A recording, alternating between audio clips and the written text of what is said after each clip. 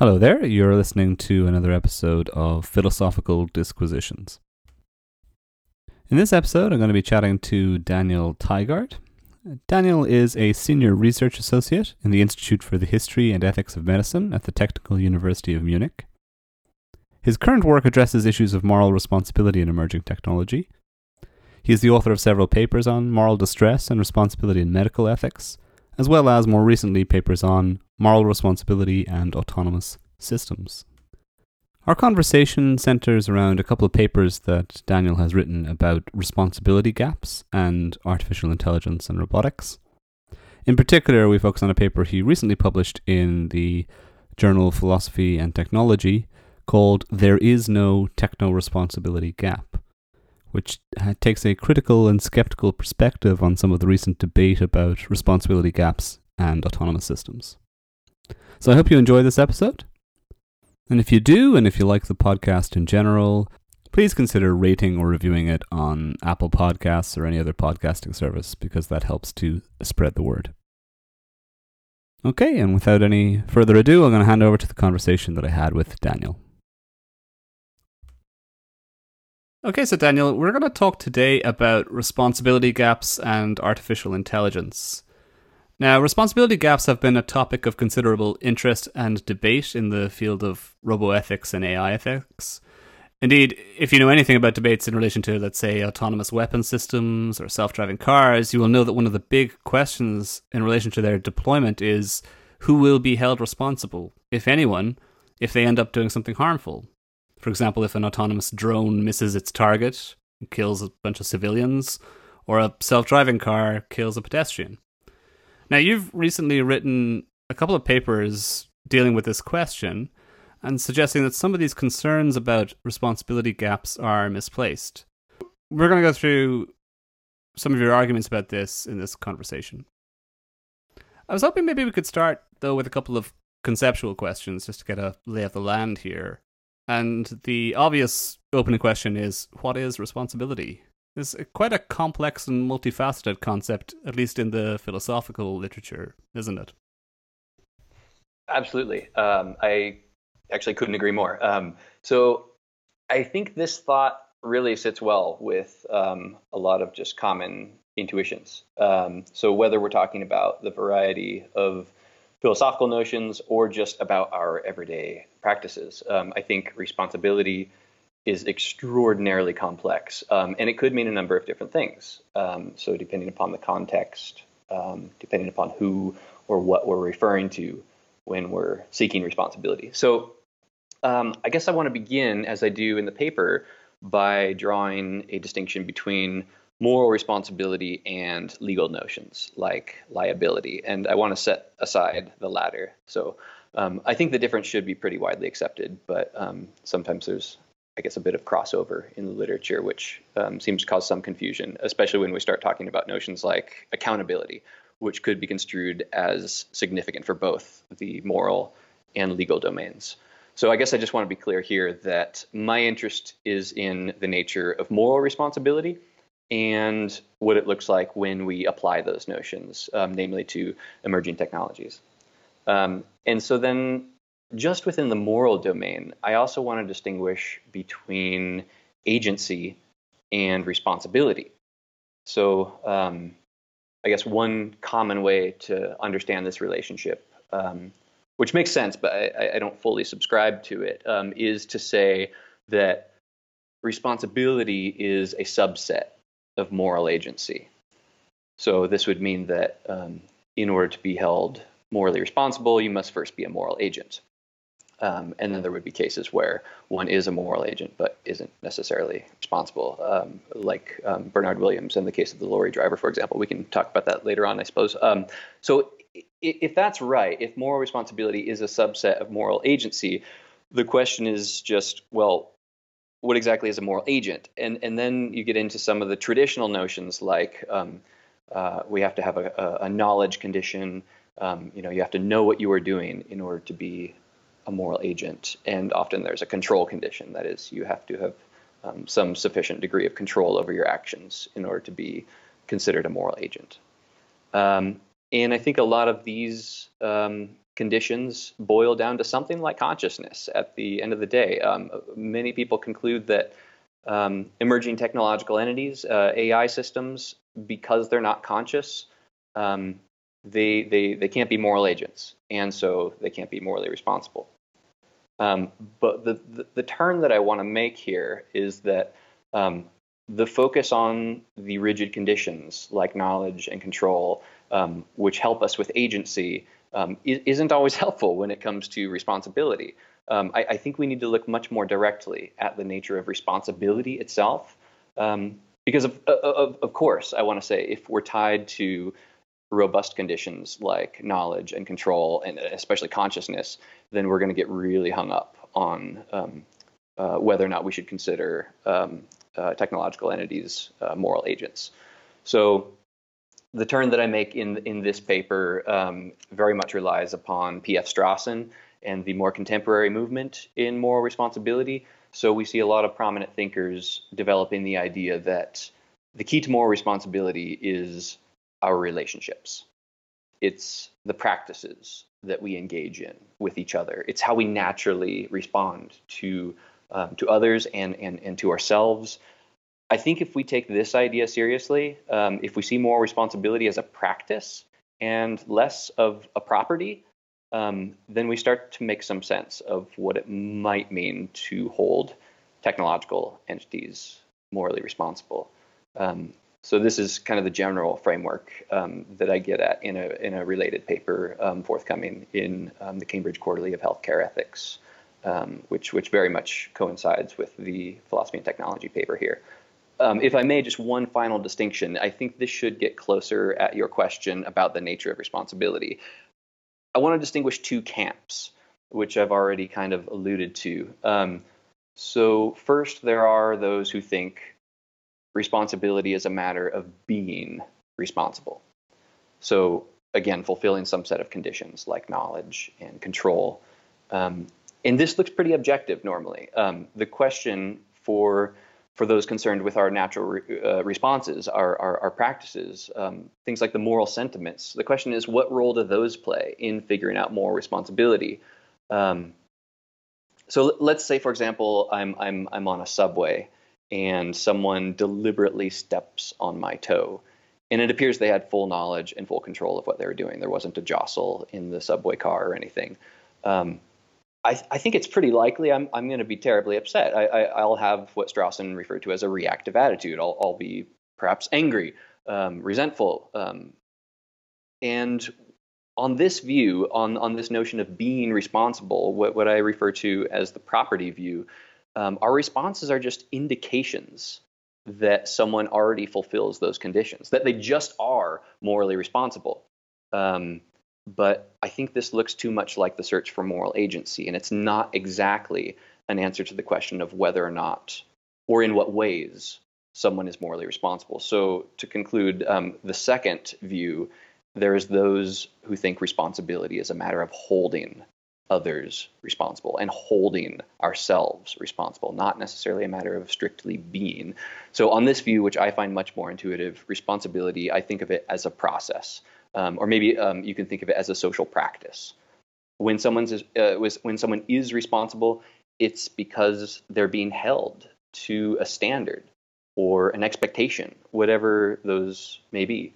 I think without those interactions, sure, someone might know what they're doing. They might have full control over the situation, but those conditions alone, the knowledge and the control and whatnot, that doesn't tell us that someone is morally responsible or in what ways they're morally responsible. I think in order to understand that, what's much more fundamental is the ways that we interact with each other. It's all about our relationships and the expectations that we maintain. Okay, so there's these two competing conceptions of responsibility. One that views it as a property of agency, of human of moral agency, as long as you satisfy certain conditions, knowledge condition or control condition, you are responsible. And then you're contrasting that with the alternative view, which is a social relational kind of concept of responsibility, that responsibility is a process that arises in our social relationships. And I mean, I tend to agree with that idea, but then I suppose how would you deal with some people raise an objection to this scenario is, can a person be responsible if they don't live or exist within a society? If I'm the only resident on a deserted island, and obviously this depends on what your view of moral wrong is, but let's say I burn down all the trees on the island and destroy the environment. Am I responsible in that context if I'm the only person in the society? I don't have any other relationships with other moral agents to factor into my choices over my actions.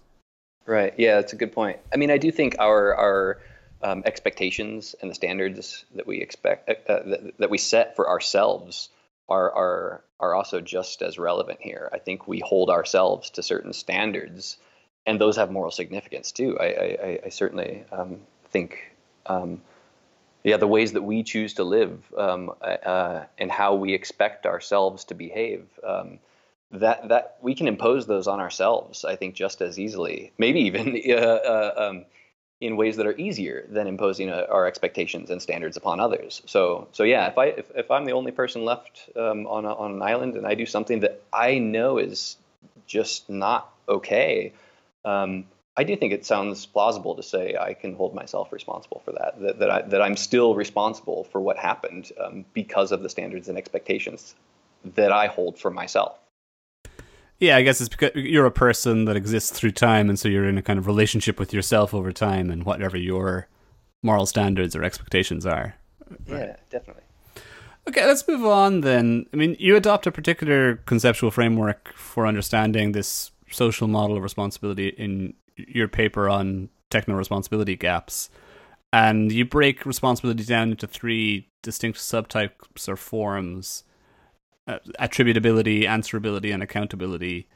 Maybe we could kind of run through these and explain what they are, starting with this notion of attributability. What does it mean to attribute responsibility to someone? Yeah, so I should say I'm very much indebted here to my philosophical upbringing. So my PhD supervisor was David Shoemaker, who developed the view that he calls a tripartite view of responsibility, where we have the three different sorts. And this very much builds upon the work of his advisor, Gary Watson. So actually, if we can, let's start with just a really brief description of Watson's two faces, and then add in the third. So in Watson's essay, he writes about a colleague who thinks moral responsibility, just as a whole, moral responsibility is nonsense. But then it seems that colleague is still somehow committed to responsibility when it appears that his books have been stolen. And he says, well, that was a shoddy thing to do. So you might think that person's being inconsistent. But for Watson, this is just a sign that responsibility is incredibly complex, and indeed that it comes apart into several faces, as it were. So yeah, first off, let's talk about attributability. So this is the idea. This is where we're attributing some action or attitude to the individual in question. So Shoemaker expands upon this by saying we're evaluating someone's character. It's the things they value. It's what they stand for, so to speak. What is someone really, truly committed to? We make evaluative judgments of those things. And so notice here that this form of responsibility, it might just be a matter of maintaining a belief, perhaps an entirely idle belief about someone. For example, I can admire someone. I can hate someone. We're evaluating who they are and not necessarily what they've done. Of course, I think we can draw a lot of connections between actions forming character, but the basic point is just that the attributability sort of responsibility, this goes really, really deep. Some authors talk about it in terms of the deep self or the real self. It goes much deeper than just referring to their immediate action or attitude that they seem to display. Yeah, so that's I think attributability in a crude nutshell. Okay, so that's attributability. What about this other notion of accountability? What does that mean in practice? Right, yeah. So accountability, again, thinking back to Watson's Two Faces, um, beyond just maintaining an idle belief about someone and their character, um, we're doing something much more when we're holding someone to account, namely for what they've done. We seem to be calling them out. We're communicating our response um, to that person. I think here we're doing something about the situation much more actively than when we just think to ourselves that this action or attitude represents their character. So, as an example, I think it helps to think of this sort in terms of punishment. So, when we're angry at someone, we often want to express ourselves.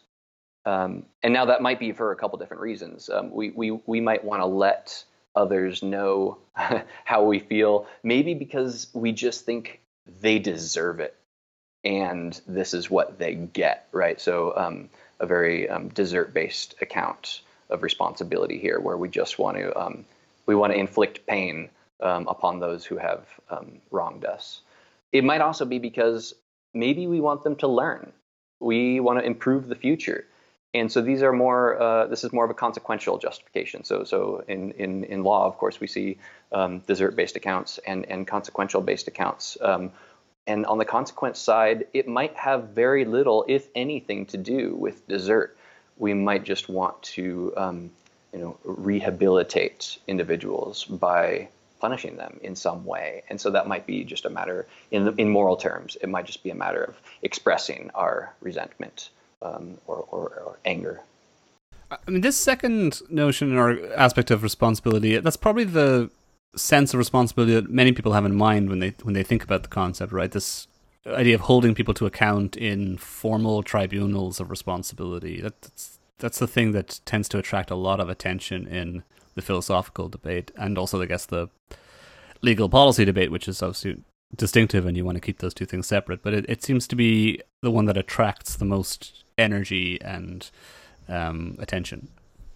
Yeah, you're absolutely right. I think accountability really is seems to be the most commonly used kind of buzzword when it comes to responsibility, and that might be for both the moral and legal domains. But I guess for that matter, it's also what can cause a lot of confusion, because we still might not know exactly what we mean when we're saying we're holding others to account.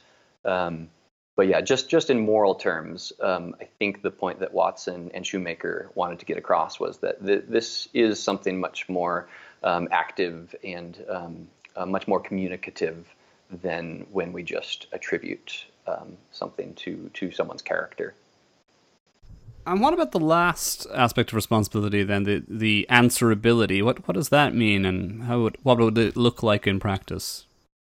Right, yeah. So Shoemaker did a lot to develop and refine both of Watson's Two Faces, and then he also added what he sees as an entirely distinct third type. So aside from evaluating someone's character, and aside from any efforts, any more active behaviors of sanctioning or invoking punishment, often we just want answers. And so for Shoemaker, what we're doing when we demand answers, we are evaluating their judgment. We want to understand others' reasons. We want to get at why it is they behaved in some way rather than another. And so for Shoemaker, and I do think this makes sense, this is a separate form, this is a separate practice that we can engage in with others. We're not necessarily evaluating who they are deep down, and we're not necessarily punishing them. We're just asking why. We're trying to understand the situation and their motivations. Okay, so just to get a lay of the land so far in this conversation, the responsibility it's a complex concept, and you want to draw a distinction between an agency-centric version of responsibility, where responsibility is something that people are, it's a kind of being, versus this social relational model of responsibility, where it's a process or an activity that emerges from our social relationships. And you're drawing a distinction between three forms of responsibility in this social relational model: attributability, which is about evaluating character; accountability, which is about holding people to account and punishing them in some formal setting, oftentimes, and then answerability, which is like seeking reasons, explanations of the moral motivations or moral reasons for action. That's a lot of distinctions, but are there other ones that might be important to understand in debates about responsibility? I've come across lots of complicated taxonomies of responsibility concepts in my time. I guess one distinction that people talk about a lot is a distinction between forward-looking and backward-looking forms of responsibility. Is that in any way relevant to this conversation about machine responsibility, do you think? I think it's certainly relevant. In fact, this is one way, as I was saying earlier, with respect to the reasons we might engage in accountability practices, that might be because we think the target of our practice deserves it, or it might be because we want to make the world a better place, or a worse place. Just the point being that we might have consequences in mind rather than desert. And when it comes to responsibility for technological systems, for artificial intelligence and sophisticated machine learning systems, what seems to be happening in some of the literature is too much focus on the desert-based notions of responsibility. So, for example, Robert Sparrow, his popular essay, Killer Robots, he pretty much writes off the possibility of holding machines to account because of the thought that we can't punish machines. It just won't make sense. And the reasons he gives for that are that it just doesn't make sense to say that a machine can suffer. And so because they can't suffer, we can't punish them. It doesn't make sense to hold them responsible. But I think there's actually quite an easy solution if we just turn to the more consequential based accounts. We don't have to think of anything about what the machine is going to experience. There's no suffering necessary for us to engage in punishment practices towards AI systems. We can be looking to improve the future, and for that matter, I think it makes perfect sense. Maybe not perfect sense, but it certainly makes more sense to engage in accountability practices if we're looking into the future and how to improve it, rather than looking at whether or not the subject of our practices is capable of deserving any kind of treatment. Okay, I mean, that's kind of an introduction to this concept of responsibility, and we had some hints at how it affects this debate around responsibility gaps and autonomous systems or artificial intelligence systems. Maybe we could move into looking at that debate in a bit more detail. And there's a lot that has been written about this in the past decade or so. I guess actually going back 15, 16 years to some of the original papers about it. Maybe we could initially try and figure out, when people refer to a responsibility gap, what does that actually mean in practice when they say that there's a responsibility gap arising as a result of the deployment of autonomous machines?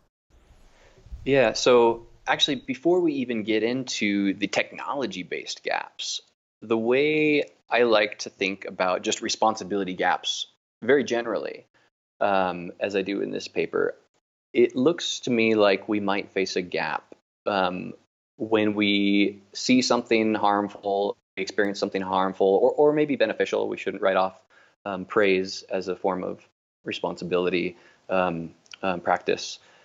We respond naturally in a way that would ascribe some sort of moral credit to the source. But in the case of a gap, our response doesn't have an appropriate target, namely because the source of our responses, it might not be there. It might be unknown entirely. It might not exist. It might not be a fitting target of our responses. So let's take an example. And this comes from a conversation with my friend and colleague, Nate Stout, who wrote about cases of blame where we're really not sure of the source. We're not sure of who or what it is that we're blaming. So let's take a case where a guy is walking down the street and steps in some gum. And naturally, he's upset about this. Lo and behold, he sees the city sweeper up ahead, and he goes to have a word. Well, the city sweeper says, "Look, I just swept this block. This sort of thing happens. This is life, right?" So it seems like if the person who stepped in gum buys that story and they're truly upset about this case, it looks like their response doesn't have a fitting target. It doesn't have anyone, at least anyone that is known or anyone that would make sense for them to turn their attention to. So I definitely want to say that these things happen, gaps in responsibility, at least of the common mundane sort, may well exist. But in terms of the technology-based sort, can I interrupt briefly, yeah, just sure. on this initial example of, so this is a responsibility gap that arises within our relationships between humans, between human moral agents. So the idea here is that there is presumably somebody who is responsible for putting the gum on the pavement. Yeah. I guess maybe they did it inadvertently, and so there might be a further question to be asked about whether they are morally responsible for what they did. But let's say they did it deliberately or recklessly, and so there's a reason to think that they are morally accountable or responsible for it. But we just can't find them. We can't locate them. So we just can't find the target for our responsibility practice in this instance. And it seems like that's a reasonably common occurrence in human life, that there's lots of things that niggle at us and annoy us, possibly the consequence of other people's actions, but it's just practically impossible or not worth the effort to try and find the target for responsibility. Yeah. Now, one thing that emerges from this, and even within that story that you told about the guy going up to the street sweeper and maybe looking to them as a responsible agent, is there a sense in which the human mind abhors a moral vacuum here? That, like, if there isn't a responsible agent, we just try to rush to find one to fill in the gap in responsibility. Is that a common kind of feature of the social practice of responsibility?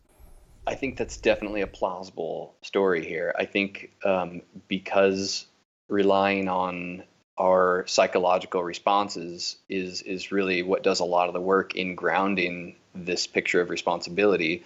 I think there will be a lot of cases where it kind of goes awry, where we might be too quick to mete out blame. We might be looking for blameworthy sources when maybe we shouldn't be. This might just be a feature of our complex psychology. Yeah, I mean, it's probably a reason I'm asking that because it's linked to something I wrote, but we might come back to that later on. I interrupted you as you were about to move on to explain how the responsibility gaps arise in relation to machines. So how does that happen? Right. So one of the clearest accounts that I've come across, and this is one of the targets of my attention in this paper, is a paper by Sebastian Kohler, Neil Ruffley, and Hanno Sauer. So they have this paper called Technologically Blurred Accountability. And they say something like responsibility gaps have two key features. First off, it seems fitting to hold some person to account, but there isn't anyone who it's fitting to hold to account. Or there might be some potential candidate, but the extent to which we should hold that candidate to account just doesn't match our initial intuition. And so the idea of technology causing those sorts of situations is just that it might be very unclear to trace back anything like knowledge of the situation or control of the situation to the designers or the users even. We might not know who, if anyone, is really at the end of the chain here. And so what do we do? Do we engage in responsibility practices with the technological system itself? And that's where I think a lot of authors, Andreas Matthias and Robert Sparrow, will write that off pretty quickly and say that's just not going to make sense. But what I like about the Kohler, Ruffley, Sauer paper, they refer to the gap as a normative mismatch. So they say that basically our theories should be able to locate responsibility. Our practices should be able to locate responsibility. But in cases where it looks like we've been harmed as a result of technology, we can't do that anymore. Okay, so I mean, why is that such a big deal then? This might relate to something that comes up later in the paper. Well, like, what's the normative cost or concern of that mismatch arising? Yeah, so I think a couple ways of spelling this out. At best, it seems like the prospect of facing a gap. I guess just to go back to our psychological responses, it seems troubling. It seems that's going to bother us. And so I actually really like how you frame this problem in your paper on the retribution gap. So yeah, the idea that the increasing robotization of the world around us might increase, the blame that we try to mete out to robots or even their associates. But if they aren't appropriate targets, the robots or their associates, it looks like that natural psychological desire to mete out blame is going to be unfulfilled, and I think that's just going to be psychologically, unsettling. So that's I think best case scenario. I think at worst, what we might see and what we're maybe already seeing is individuals, corporations exploiting the possibility of a gap in responsibility. It seems like it might be all too easy when something bad happens for someone to throw their hands up and say, look, it's not our fault. These things happen. So also the Kohler-Ruffley-Sauer line about the normative mismatch, I think it's worth taking really seriously. If none of our theories and none of our practices are good enough, this might cause us to really reconsider the nature of responsibility, which to me is central to morality, to our ideas of right and wrong. If we lose sight of responsibility, this is a problem, both practically and theoretically. One of the things you point out in the paper is that among the groups of scholars who have written about this that have identified the responsibility gap as a problem, there are seemingly two schools of thought. There are, techno-pessimists and techno-optimists. What's the difference between those two schools of thought? So the pessimists, these are the people who think the gap is real and it cannot be bridged. It's so serious that we should at least question, if not altogether stop, developing and deploying AI systems, especially when it comes to really, really sensitive human-centered domains like healthcare, warfare. I really like your paper also about political decision-making. It seems that when we outsource these, I guess I want to say, I don't want to say inherently, but these importantly human activities, there are going to be trade-offs. And for the pessimists, I think the trade-offs just aren't worth it. We would be better off, let's say, with a few more deaths as a result of vehicles on the road than with not knowing who's responsible for fewer deaths. So the pessimists, I think, are those who want to call off the research and development of smart technologies in these sensitive domains. The optimists, on the other hand, I think these are the people who think something like, okay, even if there are trade-offs, it is worth it. The gains in efficiency, in overall just management of life, maybe it will be good for us to outsource a lot of these, dirty, dull, dangerous activities and jobs, of course. Maybe that will improve things so much that the trade-off is worth it, even when there are cases where we're not sure who's responsible. So notice, though, that even for the optimists, I think the thought is still that the gap is real, just like the pessimists say, but here they just think it can be bridged. It's not so much of a problem. Well, I mean, so it seems like maybe there's two things that they think. That one is that the benefits of the technology outweigh the cost in terms of the lack of responsibility or the emergence of the responsibility gaps. But then they may also think that there are fixes to the gap, that there's ways of bridging the gap or plugging the gap, whichever metaphor you prefer. So what are some examples of this kind of way of solving the responsibility gap problem that are out there in the debate so far? So in the paper, I distinguish a couple different optimist solutions, a couple different lines that optimists generally could take. I start by noting that some will want to bridge the gap by identifying individuals that can help us. And so maybe it's a matter of having military commanders claim responsibility for unintended consequences of autonomous weapons systems. Maybe it's a matter of assuring that an individual doctor will take responsibility for any unforeseen harms that they'll encounter with their use of AI diagnostic systems or whatnot. So the idea is just to keep individuals in the loop and not completely outsource the decisions that are being made. So that's one line that I think an optimist could take. Another is to identify collections of individuals. Instead of keeping individuals in the loop, we could keep very large groups of individuals, perhaps. Maybe whether it's a corporation or society as a whole. We might try to keep them in the loop in terms of their desire to proceed with this sort of research and technology in social life. So especially in democracies where presumably we have some part of the decision making, I think it will be easy to identify a very large collection. But I guess I say easy to identify, but then we run into a major problem that gets discussed a lot in the literature, namely the problem of collective responsibility. So it might just look like, sure, we can say some collection is responsible, but who among that collection should really bear the cost?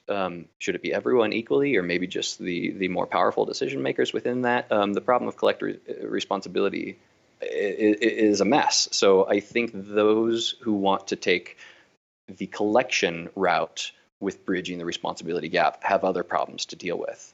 And then a problem for both the individual line and the collective line is that it looks like for these thinkers, they're looking to someone else. They're looking to something else to hold morally responsible, other than the immediate cause of the harm. And that might not be very satisfying for our immediate intuitions when we are harmed by something right here, right now. Maybe it's not going to satisfy us completely to have some other individual or some collection be held responsible when it might not be so clear that we want that. The last line that I identify in terms of the techno-optimist bridges over the gap, I call it the human-machine composite. So this is a bit like Sven Nyholm refers to human-robot collaborations in some of his work. I think the idea is also just that because our agency seems to be extended to devices and technologies and even just objects, we can think of the extended mind thesis of Clark and Chalmers here. It seems we might have a composite view of moral responsibility. That is, we can hold human machines together responsible. I do think this is a really fascinating angle because it does seem to me that technologies do play a role in how we live our lives and the actions that we're able to undertake. But I do still think that the techno-pessimists can jump in here and they can still say, well, look, there are still cases where we have a purely technological entity. And those are still going to be extremely difficult to deal with if we want to tie it to a human-machine composite. Okay, I mean, so there's kind of three strategies here you see. One is, I guess, focusing on hierarchical systems of command and control. So the notion that there are specific individuals that sit atop a command hierarchy that we might say are responsible, like a company CEO who created a self-driving car, or the head of an engineering team, or the head of a military organization. So there's these individuals you can identify who are responsible for the actions of machines. Then you could say maybe collections of individuals, corporations, society as a whole, in some sense, is responsible for the regulatory environment in which these things get created, or the social environment in which these things get created. Neither of those solutions seems wholly satisfying. I guess the first one doesn't seem satisfying sometimes because the relationship between the individual that you're identifying and the actual cause can be quite diffuse, or it doesn't seem fair or appropriate to hold them morally accountable for what happened. And it does seem as well, by the way, that accountability is the central feature of a lot of these discussions, and the focus that creeps back in here.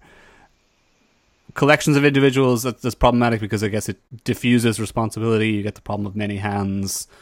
It's not clear what would happen. Would you single out some of them for responsibility, or do you just kind of dilute responsibility across the entire group? And is that effectively the same as saying that there isn't really any responsibility? Is there any practical difference between those things? The human machine collaborations approach as well, while interesting, seems to run into a problem, again, particularly if we think about responsibility as accountability, which is that, what does that mean in practice? It means that we hold the human part of the collaboration responsible, right? I mean, we punish the human part of it. We don't necessarily punish the machine, or that seems kind of odd or non-intuitive to people, right?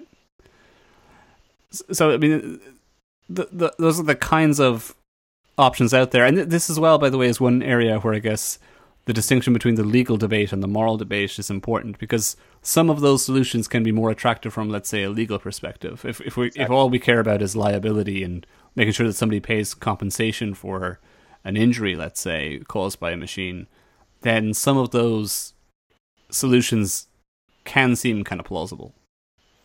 Yeah, I think that's right. And this is where I think, I mean, it seems law has a long way to go. I think there's a lot of work to be done, and a lot of work being done to adjust our legal practices to emerging technological entities. But I guess in terms of the law, I'm optimistic that those changes, those adjustments can be made, and ultimately I'm optimistic that those already are being made in the moral domain, which is, I guess, where we should head next.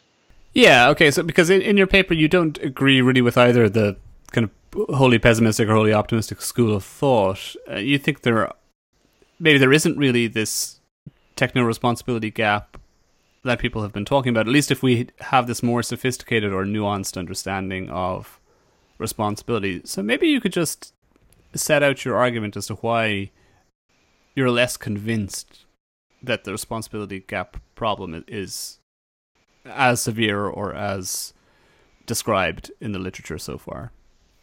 Yeah, so I guess I want to begin just by saying that I think the threat is something to take seriously. But there are, I think, a few ways that we might be able to dispel it. So let's recall the normative mismatch. The framing given by Kohler, Ruffley, and Sauer was that we have cases where it seems fitting to hold some person to account, but there isn't anyone who it seems fitting to hold to account. So just with those two features, I think we could have a couple of angles to dispel this. First off, we could dispel the notion that it seems fitting to hold someone to account, because in many cases it just might not be. We might just realize that, you know what, that this is just life. This is just how things are. It's not the case that anyone or anything should be held responsible. But then, of course, there are ways to dispel the second, namely just with those optimistic solutions of finding someone to fill that gap. If the idea is that there isn't anyone, well, maybe that's wrong. Maybe there already is someone, or that we can use our existing mechanisms, our existing moral practices, to really figure it out. I guess I also want to qualify one of the lines I take in this paper. While I do appreciate the framing that Kohler, Roughly, and Sauer give in terms of the normative mismatch, I do find their account a little bit too narrow. And so this is one of the key sections of the paper where I basically want to expand the problem before working to resolve it, because it seems to me that they do focus too much on accountability only. Which is a bit peculiar to me because they do acknowledge the notion of pluralism in moral responsibility. They acknowledge Watson and Shoemaker, and they say, sure, responsibility might be a matter of answerability, attributability, accountability, and so on. But we're going to focus on accountability. And they proceed to repair that gap, namely by referring to it as pragmatic difficulties or epistemic difficulties. Maybe we're just not in a position to know the ultimate source of responsibility. But it seems to me they've left a couple of concepts unfulfilled, namely the answerability and attributability. So part of my purpose in the paper is to show that the problem might be bigger than they're taking it to be. And yet, if we look to our existing practices and how adaptable they are, how flexible we interact with a diverse range of individuals, I do think we can make sense of responsibility from all of those angles, or from at least from some of those angles, which should be enough to repair the gap. So, so I suppose I could go into a bit more about what I think about answerability and attributability for technological systems. Yeah, so I mean, so we might have a problem with accountability, but we mightn't have as big a problem with answerability and attributability. That was my sort of gloss on your argument in the paper. How could we have answerability and attributability when it comes to autonomous systems or AI? Yeah, so there's a key section that I call demanding answers and understanding values. And this is an explicit reference to the practice of answerability and attributability. So I want to add to Kohler, Roughly, and Sauer's normative mismatch and say that responsibility, even as they acknowledge, it's much more than that. So I add that there might be cases where it seems fitting to demand answers, or maybe even to attribute the conduct to some underlying set of values or commitments, but also where it appears there isn't a fitting candidate from whom answers can be demanded, or to whom the conduct can be attributed. So let's start with answerability in terms of technological systems. For Andreas Matthias, who I think really set off this debate about the responsibility gap, the key problem is that because of technologies using, for example, deep neural networks, very often we humans simply cannot understand why some output was given. Why was some decision or behavior chosen rather than another? And that's exactly what we're seeking when we engage in answerability practices. We want the relevant reasons. Why this rather than something else?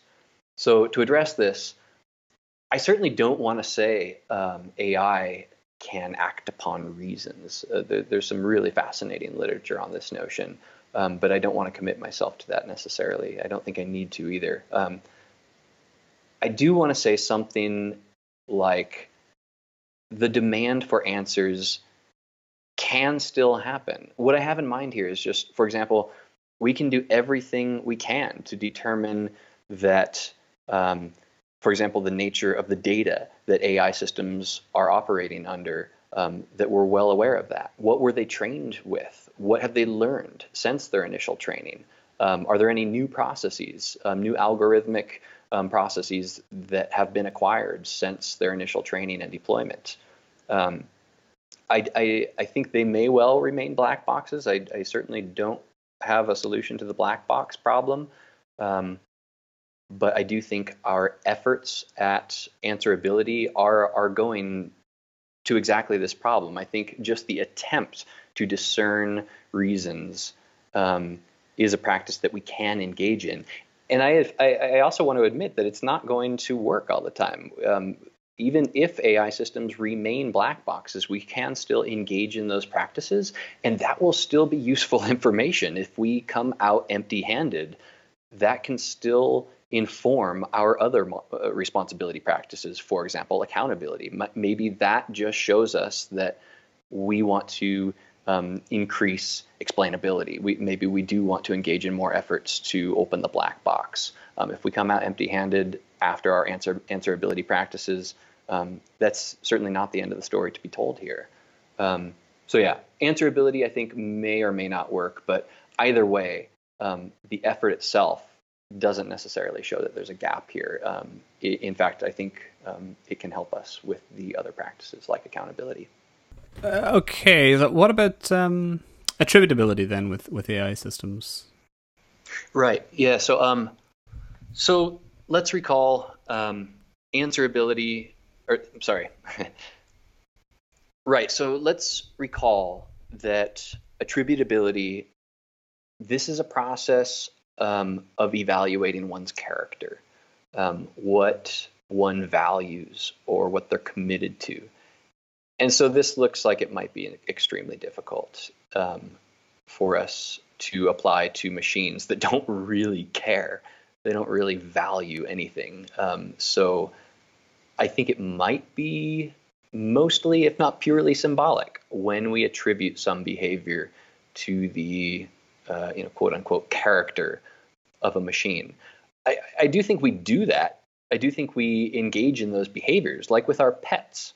And even with our technological systems, who among us who have taught classes and assigned an essay had a student say something to us like, my laptop, it just freezes every time I try to print. My printer, unlike all these other printers in the world, is so unique, and it doesn't like me, and it doesn't want to print.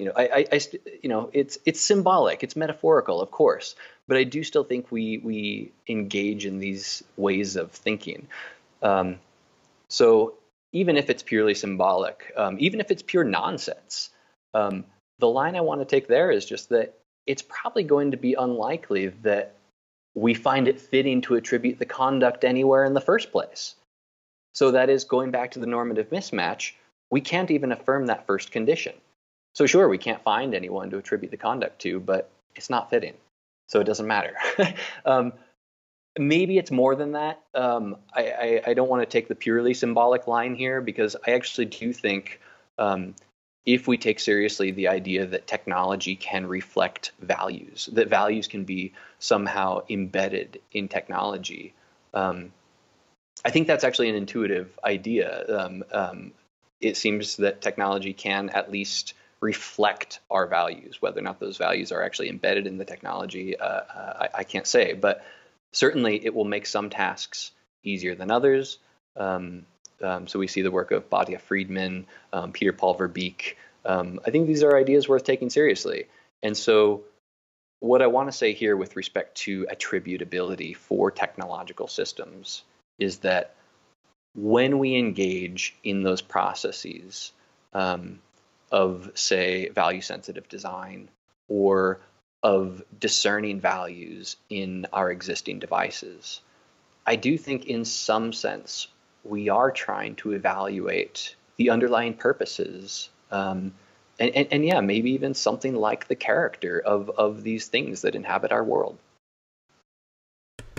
Okay, so I mean, if I can state your position and then maybe introduce some objections to it, because you've anticipated or preempted maybe a couple of points I would make, but I'd still like a little bit of clarity on them.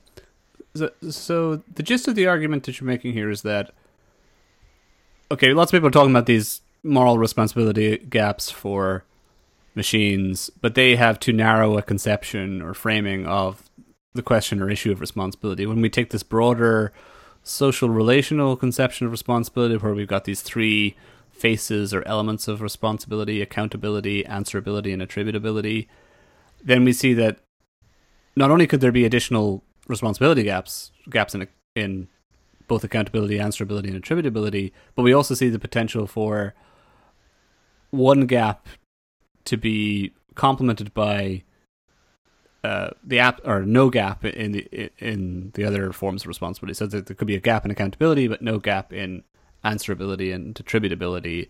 And what you're saying is that even if it seems absurd, let's say, to punish a machine, which lots of people believe, it isn't absurd to talk about seeking reasons for the actions of a machine, not that they are acting on reasons, but kind of the answerability question for machines. And it's also not absurd to attribute things to the character of a machine in some sense. Is that a fair kind of brief summary of your position? I like that summary a lot. I actually, it allows me to emphasize this notion of ambivalence, to use another concept invoked by Shoemaker in his work on marginal agency. So the idea is just that when we're ambivalent in our responses to individuals, whether it's other human beings or to ourselves, and I even want to include AI systems, unlike Watson and Shoemaker and Strawson, what this means is that we are inclined to hold them responsible in some ways, but maybe not in others. So I do think it's often easy for some theorists to focus primarily on one way, maybe one way that we aren't able to hold someone or something responsible, and then conclude from there that we must be facing a gap.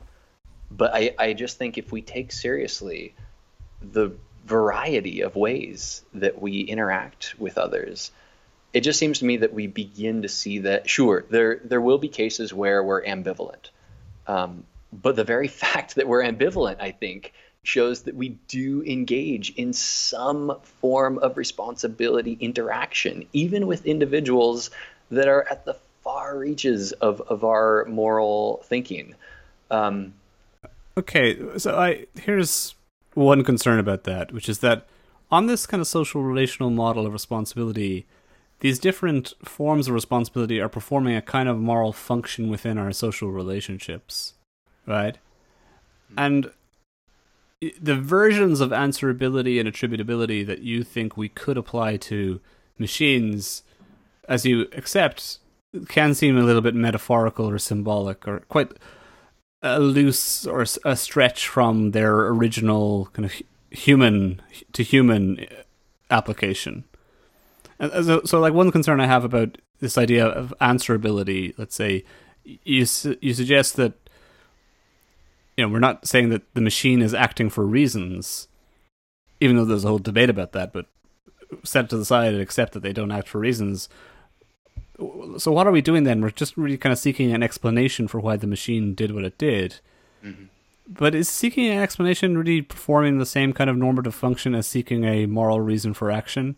I mean, an obvious analogy here is that we can seek explanations for all kinds of things, like a natural disaster that has harmful consequences for humanity, like the causes of an earthquake or a global pandemic, like we're currently seeing. Although a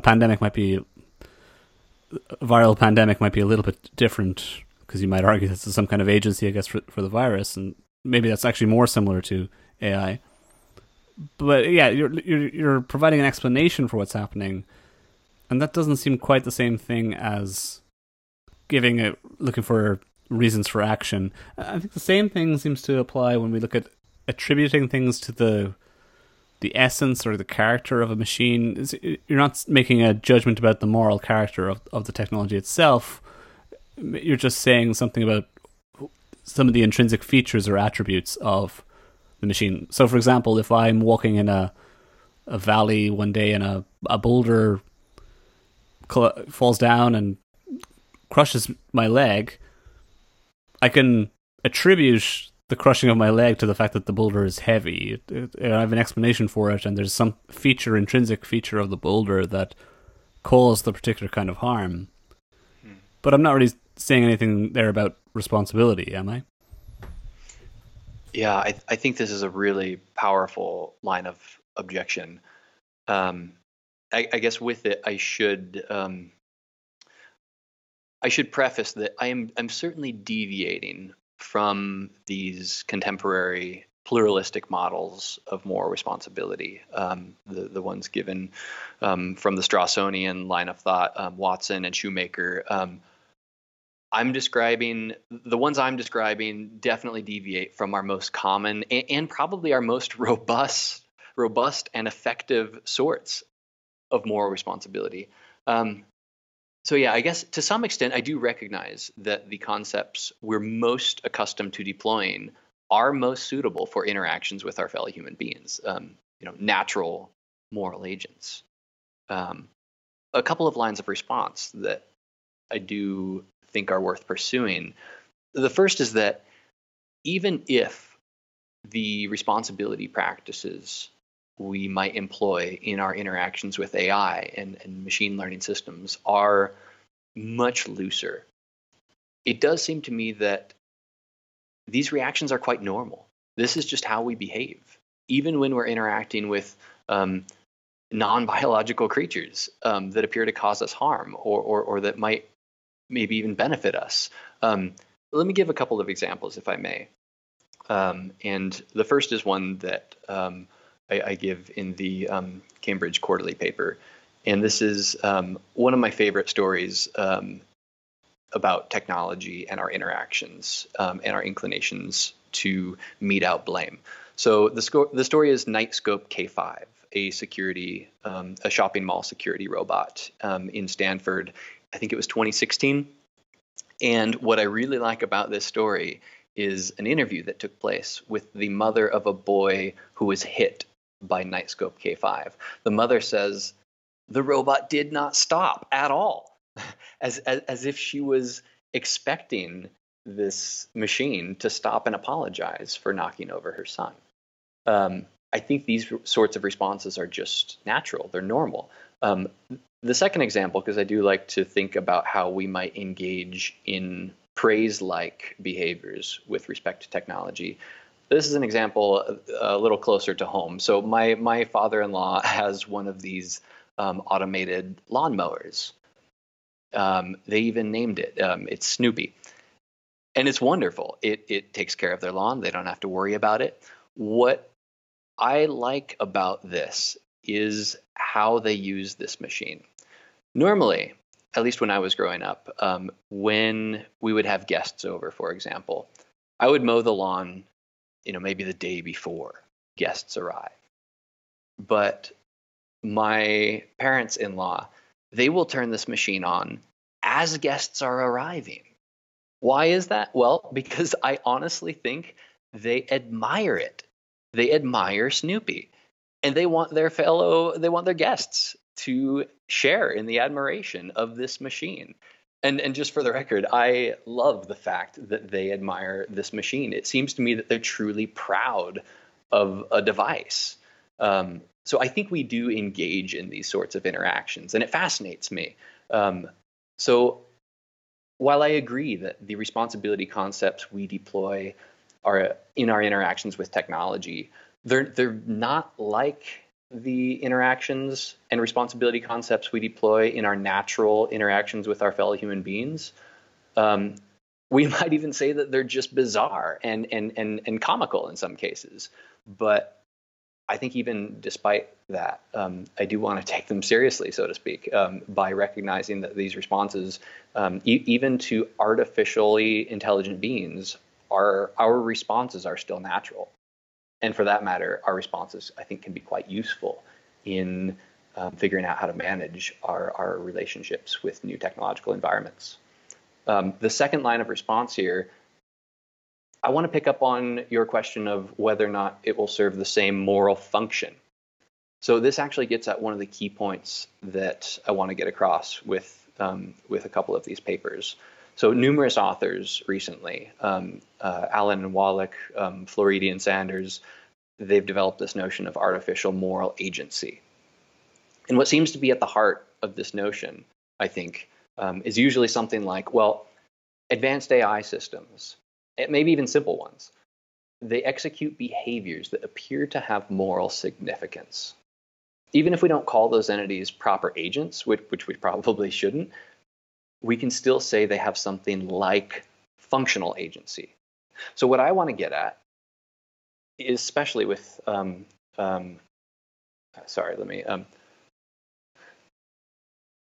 So what I want to get at is that along with understanding technological entities as possessing something like functional agency, we can also see our interactions with them as a functional set of responsibility practices. So again, I'm fine with saying these practices aren't exactly like our interactions with humans. And they probably shouldn't be, actually. I don't want to say we should deploy the same sorts of practices with technology that we do with each other. I think that would probably cause more problems than it addresses. But I do still think that we're often inclined to engage with technology in ways that invoke responsibility. And those responses carry a great deal of moral significance. Does it carry the same moral function? Maybe not, but it serves some moral function. Yeah, I mean, I like that, and I tend to agree that this is a natural way of interacting with machines, and it performs a kind of moral function that is maybe on a spectrum with or related to the moral function that responsibility concepts perform in human relationships. I do think that there is another objection lurking here, however, to that line of thinking. And this actually gets at one big concern that people have about AI, is that it's somehow parasitic upon our natural responses to human agents. And this is a feature of AI that can be exploited by people who want to avoid responsibility. So the over-anthropomorphization of your lawnmower robot is a problem because it tricks you into relating to it in a particular way that then undermines human accountability and human responsibility more generally. Any thoughts on that kind of concern that people have? This is a great line of response because I certainly would want to guard against our inclinations to hold technology itself responsible, especially in cases where it seems some human should remain on the hook. So I guess with my work here, I do want to walk what might be at times a rather fine line between saying, we can engage in some kind of responsibility practice with technology around us, but we also don't want to let others off the hook in cases where they still should be on the hook. So that's a really fine line I'm going to have to walk here. Yeah, I mean, I think one way of maybe addressing this is to get back at the different kind of concepts of responsibility. That, you know, it's fine to deploy some forms of responsibility concept in our relationships with machines, but not others. And the fact that a machine might be able to attribute something to a machine doesn't mean that a human can avoid accountability for a decision that they made in relation to the design or deployment of that machine. You know, so there might be a workaround here if we employ this more sophisticated kind of social relational model of responsibility. Absolutely, yeah. I definitely wouldn't want to say this is a zero-sum game. I think we should use all the resources at our disposal. Yeah, if it turns out that we can retain some very coherent notion of accountability with respect to the human associates involved in our human technology relationships, then absolutely we need to keep those practices in place and likely reinforce them. Okay, and then just like one last question here, and we've touched upon this a couple of times, but I want to draw it out, which is that your interpretation of the responsibility gap problem is as this normative mismatch where we're looking for a fitting or appropriate target of responsibility and we can't find one. And so one of the conclusions you reach is that, well, if something happens and there is no fitting target of responsibility, then in a sense there is no responsibility gap, right? Because responsibility gap is more like that original case of the chewing gum on the road where there is some responsible agent, but we just can't find them. What could be happening here with our relationship with machines is that there is just no responsible agent. There's nobody to find, no fitting target of responsibility, so there's no gap in practice.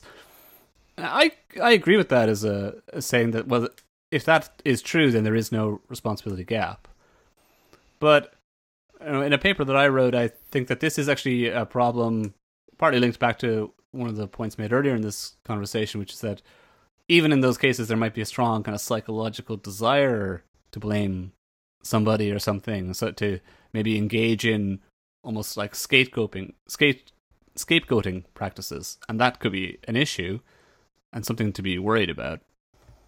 But also then in your paper, when you're focusing on that issue of the normative mismatch, and you're saying that's not as big a deal if there is no fitting target of responsibility, one of the things you do suggest is that, well, even in those cases, there might be a legitimate role to be played for forward-looking or prospective forms of responsibility.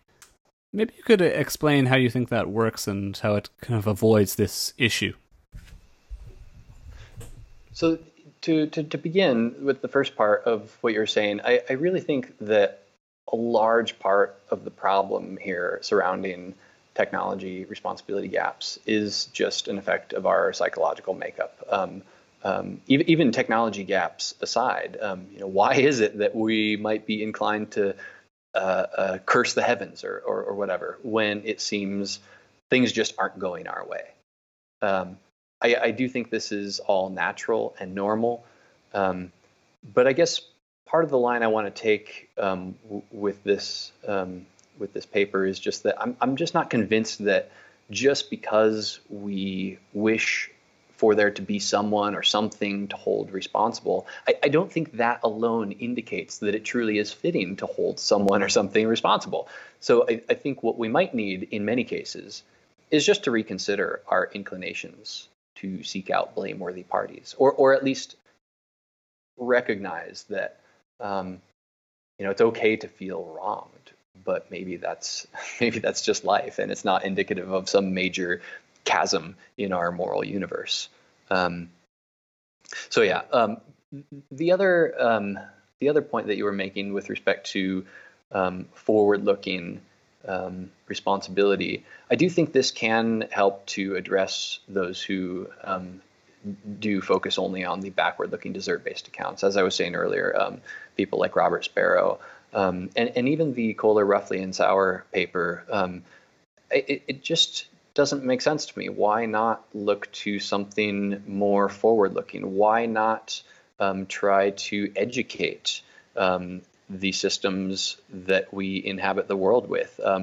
I do think there's an argument to be made here, which I got at a little bit in a recent paper co-written with my colleagues in Aachen recently.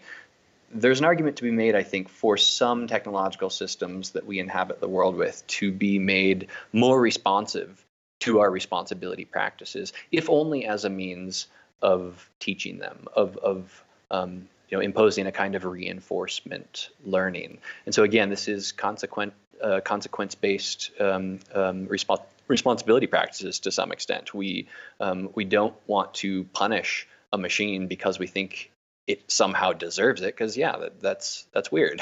But maybe we do want to invoke accountability practices because we think they can learn something from our interactions. The last angle that I didn't mention too much here, and actually I didn't dwell on it too much in the paper. Sometimes I'm a bit more skeptical about responsibility generally, namely just that even with respect to human-to-human interactions, responsibility, I think it's a really messy enterprise. We get it wrong a lot. We hold each other responsible in ways that maybe we shouldn't. We often hold each other responsible to the extent that we shouldn't. Maybe this is a result of not fully understanding the capacities of our target. Maybe it's a misunderstanding of the situation or a misconstrual of the relationships that we're engaged in, but we still do it. We naturally mete out blame and praise, and we make sense of these interactions. And that's just speaking of our interactions with an extremely diverse kind of subject, namely our fellow human beings. So who's to say that we can't make those same sorts of adaptations to new sorts of entities that we interact with in the world? I guess at the end of the day, I do favor a more optimistic outlook. It's just that I don't buy that there's a gap in the first place that needs to be filled. I think our interactions with biological and non-biological creatures are incredibly diverse and flexible, and that morally speaking, perhaps also legally, we're figuring it out how to live with highly sophisticated technologies. Yeah, I like that. I mean, I like that last point as well, and I tend to agree that even though we place a lot of weight and importance on responsibility in human social life, it also has a very dark side, and we misfire and misapply the concept of responsibility in our relationships too, and we need to factor that into our conversation about machines and how they integrate into our societies. I think that's right. Yeah, and I think we learn a lot even from the misfires with our fellow humans and the things we interact with that aren't human. I think we learn a lot from our interactions, even in cases of misfires. Yeah, and I mean, there's a whole school of thought as well in philosophy that's very critical of our moral responsibility practices and worries about the way in which it works, which we won't get into in this conversation because I think it's reached its natural concluding point. So I'd like to just thank you for joining me for this discussion, and I will urge people as well to check out the paper you've written on There Is No Techno Responsibility Gap. That's the name of the paper we've been discussing today, but also the other papers that you've been writing on machines and responsibility. John, thanks so much. It's really a pleasure to chat with you. I'm happy to be here.